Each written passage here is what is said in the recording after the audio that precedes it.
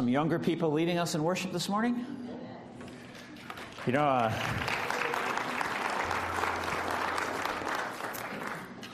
don't know about you, but when I think about the world, you know, when I grew up as a kid and think about the world today, and you think about the theme of some of the songs that the kids just sang, and you realize that, you know, fear is a very real commodity in our culture.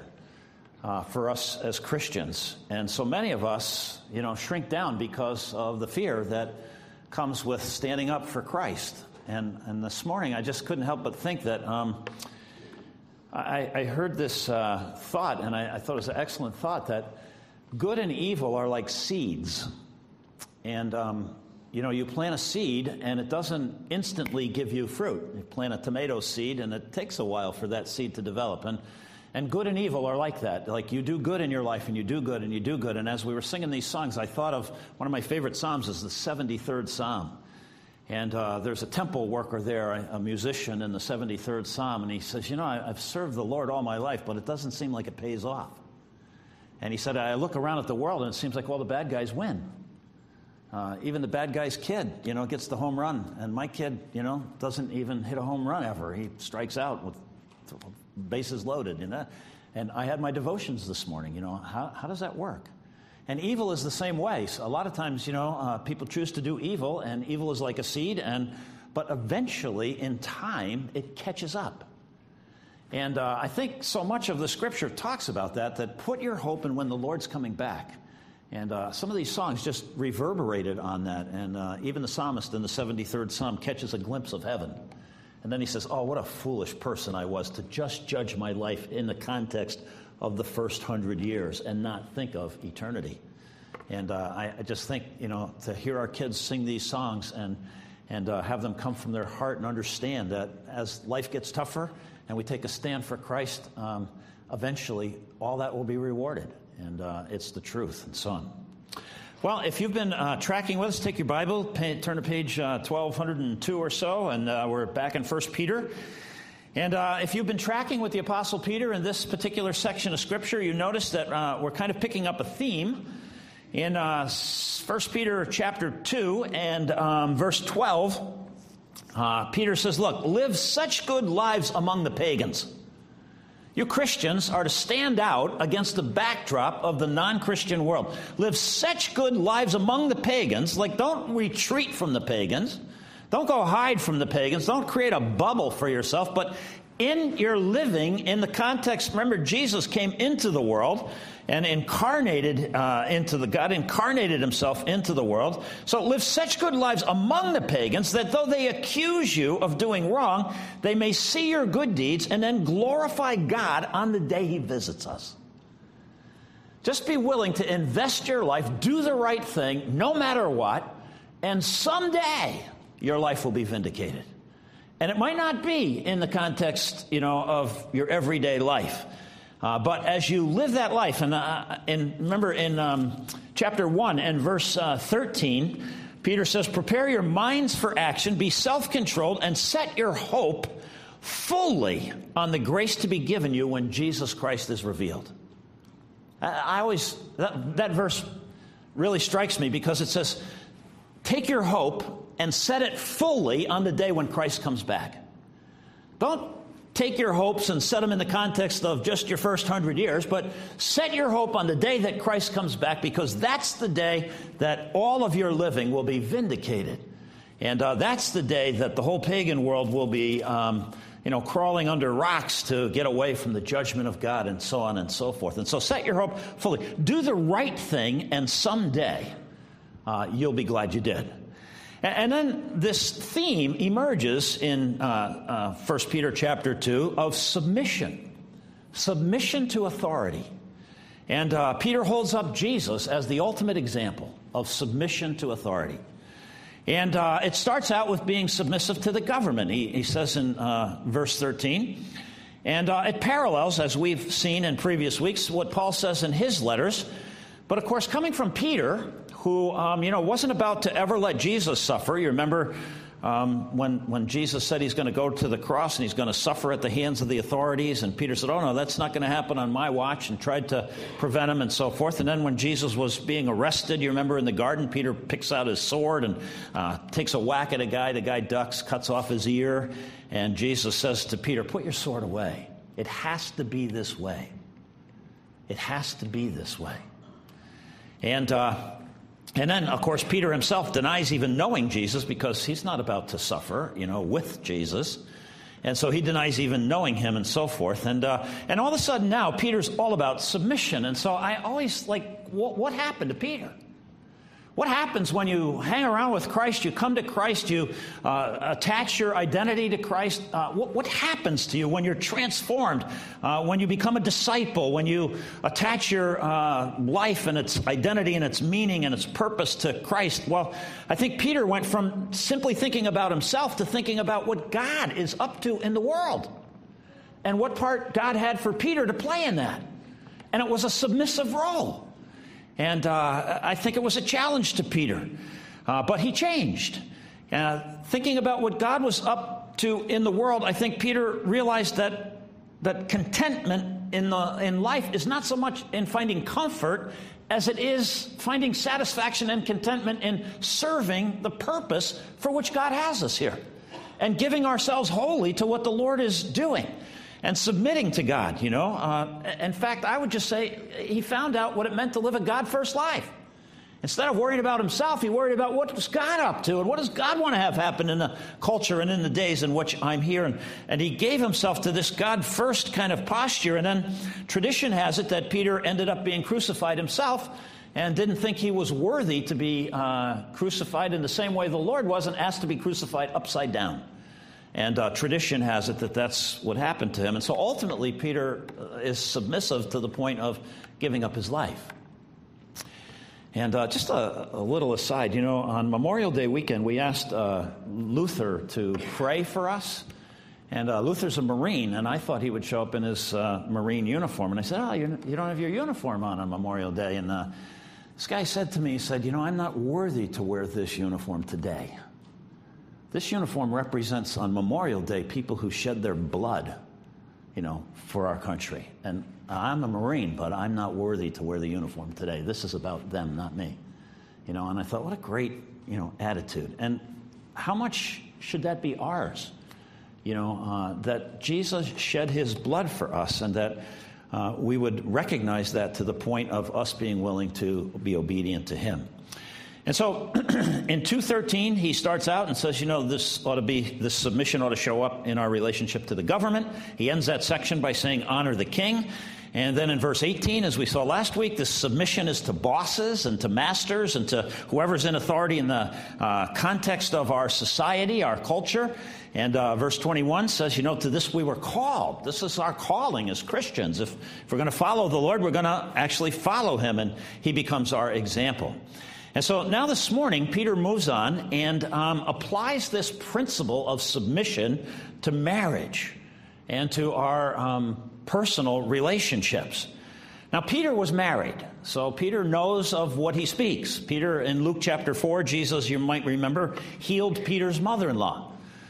So Peter is a married guy, and in chapter 3, verse 1, here's what Peter says. Wives, in the same way, be submissive to your husbands, so that if any of them don't believe the word, they may be won over without words by the behavior of their wives.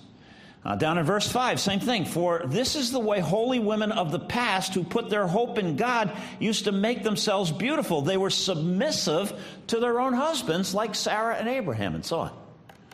So I know the word submission is a buzzword, right? I mean, it's a pretty tough word for contemporary Americans to digest. But in the Bible, I think, in this section in particular, God reveals that he has a design for relationships. He has a purpose, and he has a design for relationships. He has an authoritative order or a role for us to play in the context of marriage. And if you were to go all the way back to Genesis chapter 2, you might remember the whole creation of marriage, God's idea. Always like to remind people that marriage is God's idea. And the Bible says in Genesis chapter 2 that for Adam, no suitable helper was found. Helper. No suitable helper was found for Adam. I'm in Genesis chapter 2 and verse 20. And then verse 21 says, "So the Lord caused the man to fall into a deep sleep, and while he was sleeping, he took one of the man's ribs, and he closed up the place with flesh. And then the Lord God made a woman from the rib that he had taken out of the man, and he brought her to the man, and the man said, 'Wow.'" That's my translation. Adam said, "This is now bone of my bones and flesh of my flesh. She shall be called woman because she was taken out of man." And then God gives his prescription for marriage. "For this reason, a man will leave his father and mother, cleave to his wife, and the two will become one flesh." And so there's a creation design. The man, you recognize, was created first. And then God designed and created Eve by taking something away from the man and creating a woman and making marriage to be this completion of these two people becoming one again before God. And that, is how God began marriage. And so, when you examine that word in verse 20 that says, "For Adam, no suitable helper was found." The word helper, or helpmate, as some of your Bibles might translate, actually, if you check into the Hebrew of that word, it literally has the idea of a responder. A responder. And so no suitable responder was found in all of God's creation for Adam. And so God created something out of Adam, a woman, and he created marriage. And marriage is designed, we learn through the Scripture, to mimic our relationship with God. God has a purpose for marriage beyond you and me. It's not always about us. It's about God having this design, man and woman, to reflect into the culture, the pagan world in which we live, this dynamic of how we relate to God and how God relates to us. And God intended for our marriages to be sort of a video or a movie demonstration or a DVD of this dynamic relationship that happens between us and heaven. The church, as you know, is called the bride of Christ. And one of the first things that happens when we get to heaven, if I read the book of Revelation right, the first thing on the agenda is this marriage supper of the Lamb, this giant wedding party where the bride and Christ come together. And the Bible in Revelation says, blessed or happy are those who are invited to the wedding supper of the Lamb. It's really interesting. We're going to, Lord willing, study this for Christmas this year. But in the book of Revelation, there's a lot of bad news in the book of Revelation about what's coming. But there are 7 verses that start with the word blessed in Revelation. Happy is the best translation. And 7 times in Revelation. So you've got this disastrous, end of the world judgment coming on the world. But there's 7 different places where God says, but blessed in the midst of all this are these people, those people, those. And here is one of them. Blessed or happy are the people who know that they're invited to this marriage supper of the Lamb, the bride of Christ. And so more is at stake in our marriage than just us. We're God's illustration to the world of how people relate to God and God relates to us. And so a God-first marriage takes that into account. A God-first marriage says this isn't about me just reacting to my wife or my wife reacting to me. I'm in the process of demonstrating the way that God relates to people. And it's not just about us. And so in a parallel passage in Ephesians chapter 5, the Apostle Paul beautifully intertwines the marriage relationship with the relationship between Christ and the church. If you're familiar with that passage, it's towards the end of Ephesians chapter 5. And so just like the Lord goes first, husbands are called to go first. We have this role in our marriages that's kind of like Christ. And just like Christ sacrificially loves first, and we have the privilege of responding with submission to this overwhelming sacrificial love of Christ giving his life for us, the church.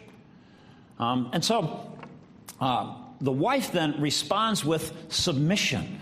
It's in marriage, it's designed so that the husband, in my understanding of Scripture, goes first with sacrificial love and then frees a wife to be able to respond with this submissive kind of love. The idea of submission is responding to being loved. That's the way God originally intended all the way back from the very beginning, a responder. And, sometimes people will say to me, hey, my marriage is in trouble. Can you help me? And I'll say, well, look, I got good news and bad news for you. The good news is your marriage isn't in trouble. The bad news is it's you. The bad news is, no marriage can ever be any better than the two people who make it up. It's just that simple. But the good news is you can become a better person. You, husband, can become more like Christ, and you, wife, can become more like the church is called to be. And the more that we are transformed into the likeness of Christ and the church, the better our marriages can be. It's really that simple. And I just think that sometimes, we think about marriage and we think, oh, my marriage is in trouble, which is basically saying the other person is wrong and needs to be straightened out. Well, the truth is, no, it's us together. Men who make this verse their life verse. I know some men, it's like, wives must submit to their husbands. That's my life verse. That's the only verse I know in the entire Scriptures. Have you met guys like that? I've met several people like that, and they use the idea of this verse to sort of power over their wives, but I would suggest they don't even begin to understand what it really means in the context of everything else that the Bible has to say. Submission has to do with appointed authority and responsibility and roles. It's not about worth or value, and submission certainly doesn't mean inferior. Jesus was by no means inferior to the Roman soldiers who were nailing him to the cross. But he submitted to them for the purposes of God. God had a purpose for his life, a reason for him to go to the cross. He was in no way inferior because he was submissive. And I think we need to understand that this is a matter of accepting God's order of things. And that's why it's so important, young people, to find another Christian who understands this. And not just a Christian who says they're a Christian, but a Christian who's growing, a Christian who's a disciple, a Christian who wants more of Christ, who wants to mature in Christ, who wants to become and live a God-first kind of life. And, if you slip down to verse 7 in this passage where Peter addresses the husbands, he says, husbands, in the same way, in the same submissive way, in the same way, be considerate as you live with your wife, and treat them with respect as the weaker partner and as heirs with you of the gracious gift of life, so that nothing will hinder your prayers. Be considerate. In the same way, and again, this echoes Paul's words in Ephesians chapter 5, which in verse 21 starts out, and Paul says in Ephesians 5, submit to one another, listen, for the Lord's sake. For the Lord's sake. Submit to one another. That's how he starts that great passage in Ephesians 5. For the Lord's sake.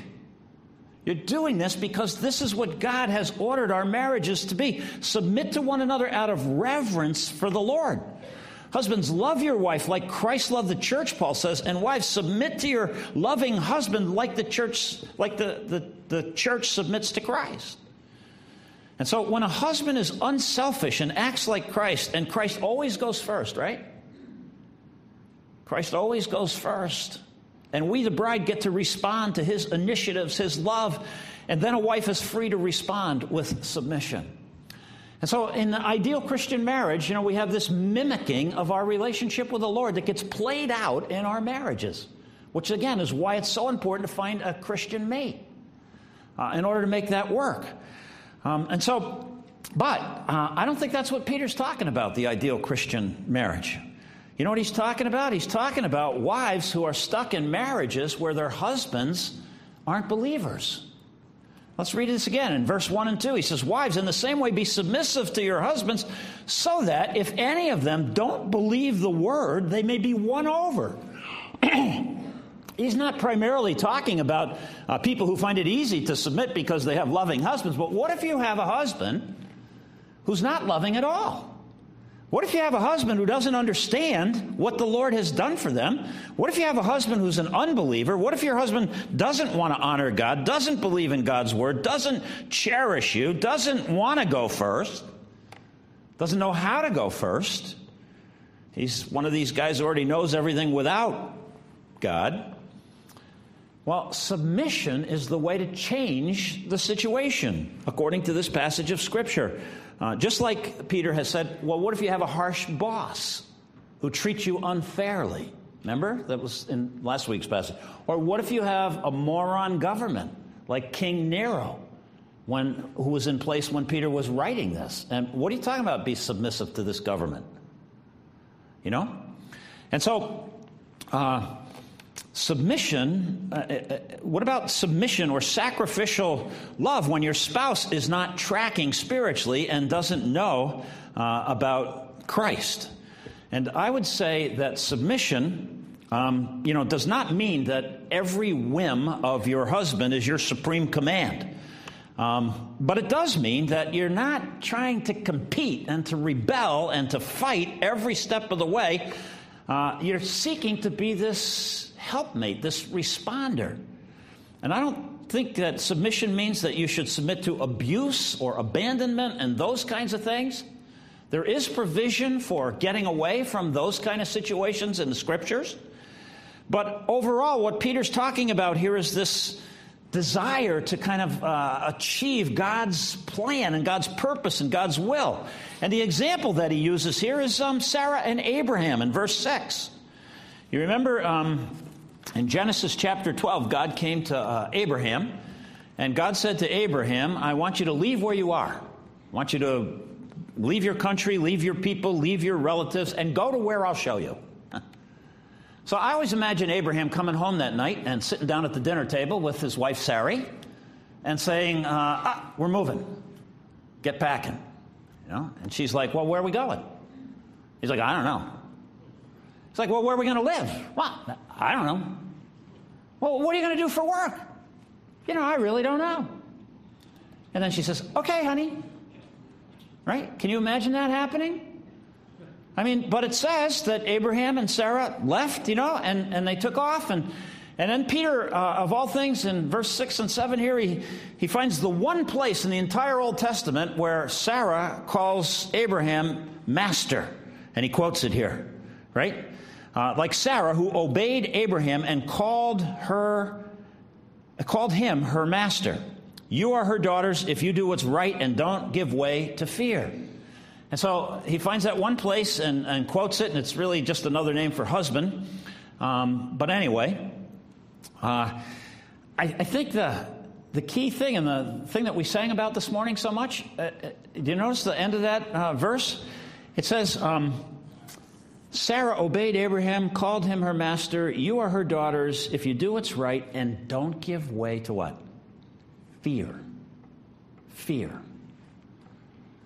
What's behind the idea of I'm not going to submit, I'm going to take care of myself, and I'm going to hold things at a distance, and I'm going to, isn't it fear? I would say to you that fear, in a Christian's life, fear is never your friend. All over the Bible, God says, fear not, fear not, fear not. Old and New Testament, fear not, fear not.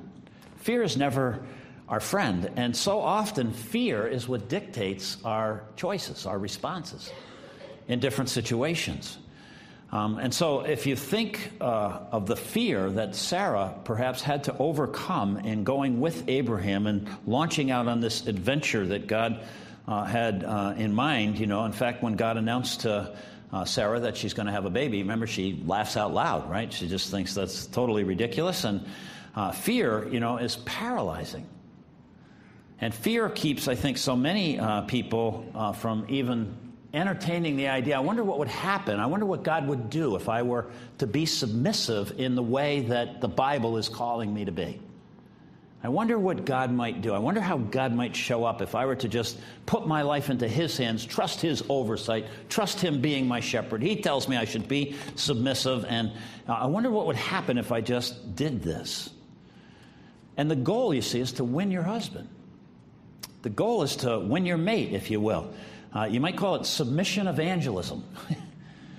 The goal in being submissive, I think, whether it's in the world, whether it's with your boss, whether it's in your marriage, the goal for us as believers is to help the next person come along and see the superiority of our God and our faith in His Word and so forth. And that's always the goal. That's why we're in the world, and it's why we live. And this is kind of crazy. Did you notice this, ladies? It says, wives, in the same way, verse 1, be submissive to your husbands, so that if any of them don't believe the Word, they may be won over, listen to this, without words. Without words. And I think, wow, I wonder how many wives, Christian wives, have, had nagging words that have driven husbands even further away, or kids further away. But Peter has a better idea. He says that that God will cause our spouses to be won over without a word. And sometimes I think words just get in the way. And Peter's got a better idea. He says, without words, by the behavior of wives. By the behavior. Not by berating and nagging and harping and preaching and all of those kinds of things, but by behavior. Don't tell me, show me. Let the life of Christ show up, the servant life of Christ, the sacrificial love of Christ, show up in my life. And let it play out in my choices and decisions. And let my husband see it. And, when anybody becomes a Christian, a great thing happens to us. The Bible says, right here in Peter, in chapter 1 and verse 22, God says that we become pure. We become pure. In God's sight, we become pure, and that's the only sight that really matters. It's God's evaluation that we cherish and value the most. And so verse 22 says, now that you have purified yourselves by obeying the truth of the gospel, so that you have a sincere love for your brothers, love one another deeply from the heart. When the love of God, the sacrificial love of God gets into a person, and they realize that love has purified them in God's eyes forever, it translates into a love for the next person. And so our love for people, it's the two great commandments. Love God with all your heart, and then love the next person as you love yourself. And that's really kind of what's at play here. We are pure, and to have God declare us pure on the basis of Jesus' sacrifice is such good news, it changes everything. And it enables us to be able to love the next person and to reverence the fact that God created the next person and that God longs for that person to be restored into a relationship with Himself. And so our living is calculated in that direction, including for our spouses. And so in the same way, be submissive to your husband so that even if any of them don't believe the word, they can be won over without words by the behavior of their wives when they see the purity and the reverence of your lives. The purity and the reverence of your life. If you really believe you're pure, well, you begin to live that way because it's who you are. Remember, I always like to say this. What you really believe changes the way you think. And what you really think changes the way you feel, and what you think and feel changes the way you make choices. But it starts with what we believe. And at the core of our spirit is our beliefs, our faith in Christ, and this purity that's ours, and it changes the way we think about ourselves, changes the way we should think about other Christians. It changes, then our feelings, because we're thinking different, we feel different, and ultimately that conditions the choices we make and the way we interact with one another, and just bring that all the way down into a marriage. And so he says, husbands can be won over by the purity and reverence of your lives, by behavior. And then he talks about beauty in verse 3. He says, your beauty, and I think this verse is as contemporary as this afternoon. Verse 3 says, your beauty should not come from outward adornment, such as braiding hair, the wearing of gold jewelry, and fine clothes. If you take any significant occasion in a woman's life and you give her a gift certificate for either her hair, jewelry, or clothes, you will be a home run. Have you learned that? I mean, it's just the way it is. And it's as old as Peter. And I just think this is so contemporary. It's just so true. And some of your Bibles, in And that third verse says, your beauty should not come only, or, the idea is merely, like, there's nothing wrong with, combing your hair and putting on a dress and wearing some jewelry. But your adornment should be more than just the external, and that's what he goes on to talk about. He said, instead, it should be that of the inner self, the unfading beauty of a gentle and quiet spirit, which is of great worth in God's sight. So, I hate to say this, but there's a fading beauty and an unfading beauty. And in spite of the plethora of products to kind of stem off the fading beauty, the truth of the matter is we fade. And I think, whenever I think about beautiful, I say to myself, maybe when a little boy is born, we might say, isn't he beautiful? But soon after that, we never talk about guys as beautiful. Have you ever noticed? I mean, you don't just say, oh, look at Dwight over there, isn't he beautiful? I mean, you just don't say that, right? It doesn't make any sense. But women, are beautiful. And beauty is a quality that I believe God assigned to women. I think women are the apex of God's creation. I don't think Eve was an afterthought. I think the explanation in Genesis is all part of a plan. But, this is the refined genius of God. The apex of creation is the woman.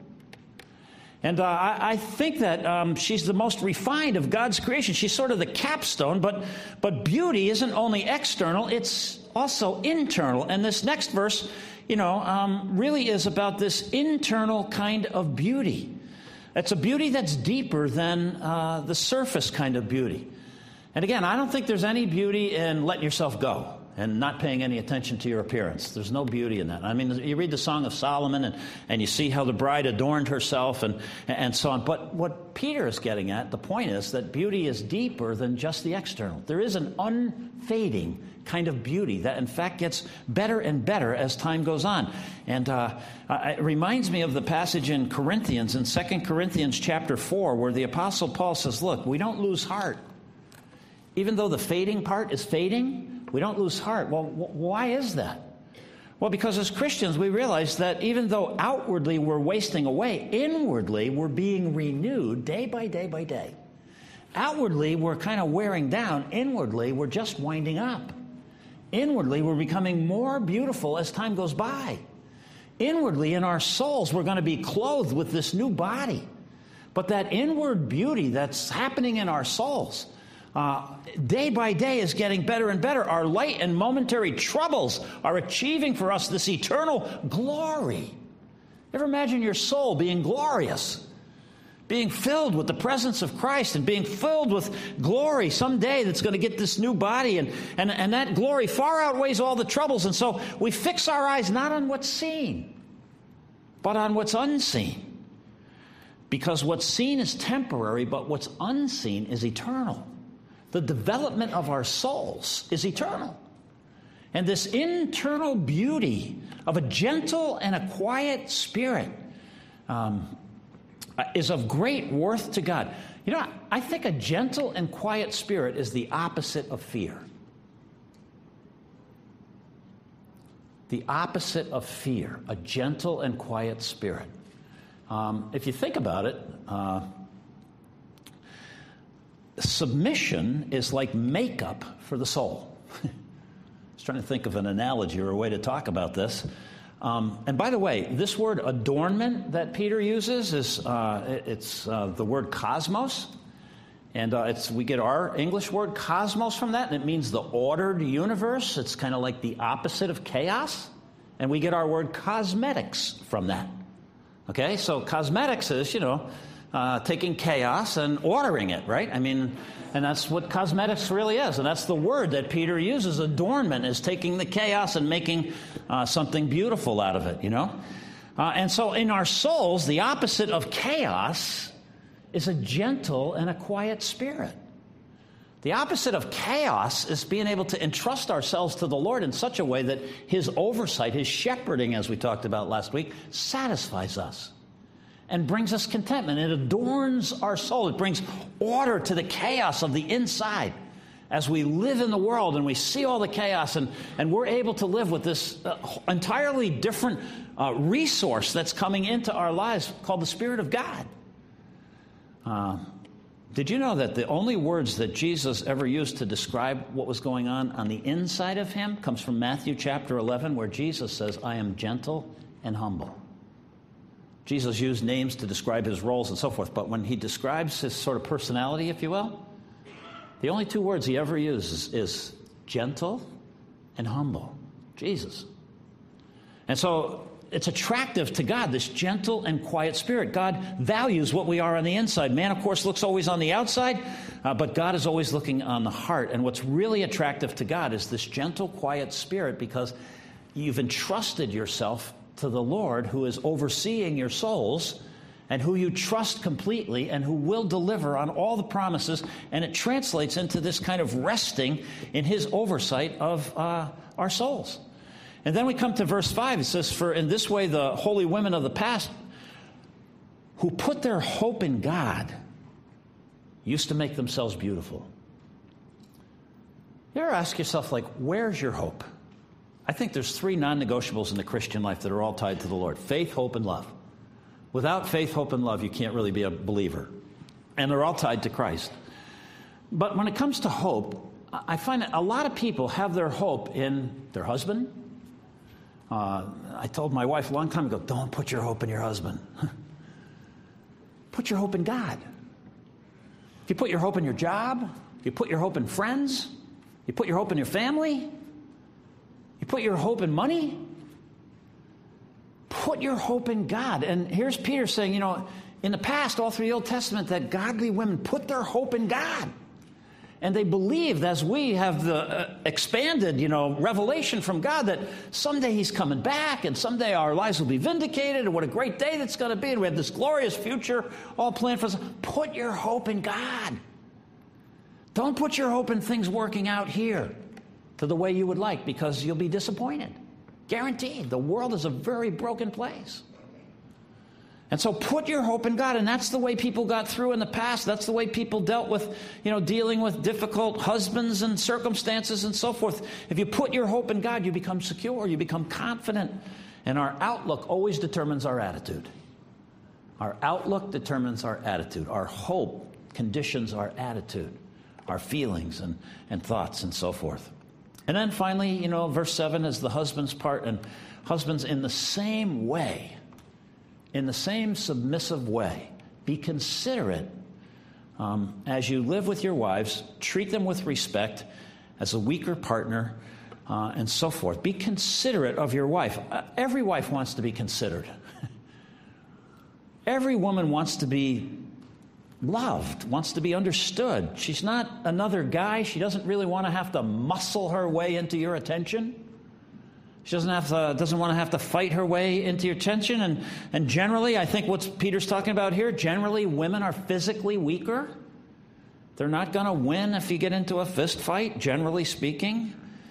And, she's generally physically weaker, but not, this isn't moral, this isn't mental, it's not weaker mentally, it's not weaker spiritually. In fact, Peter says, treat her as a fellow heir of the grace of life.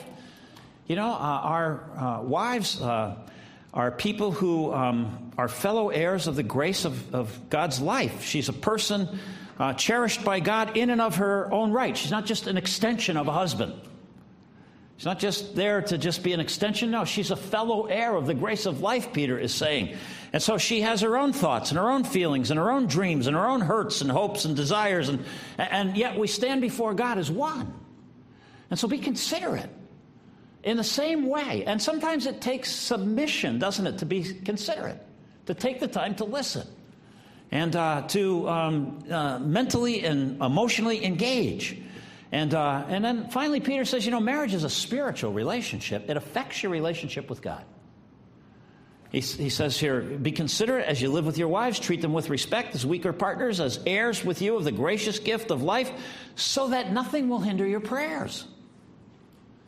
Because once we're married, we're one before God, and that's how he sees us.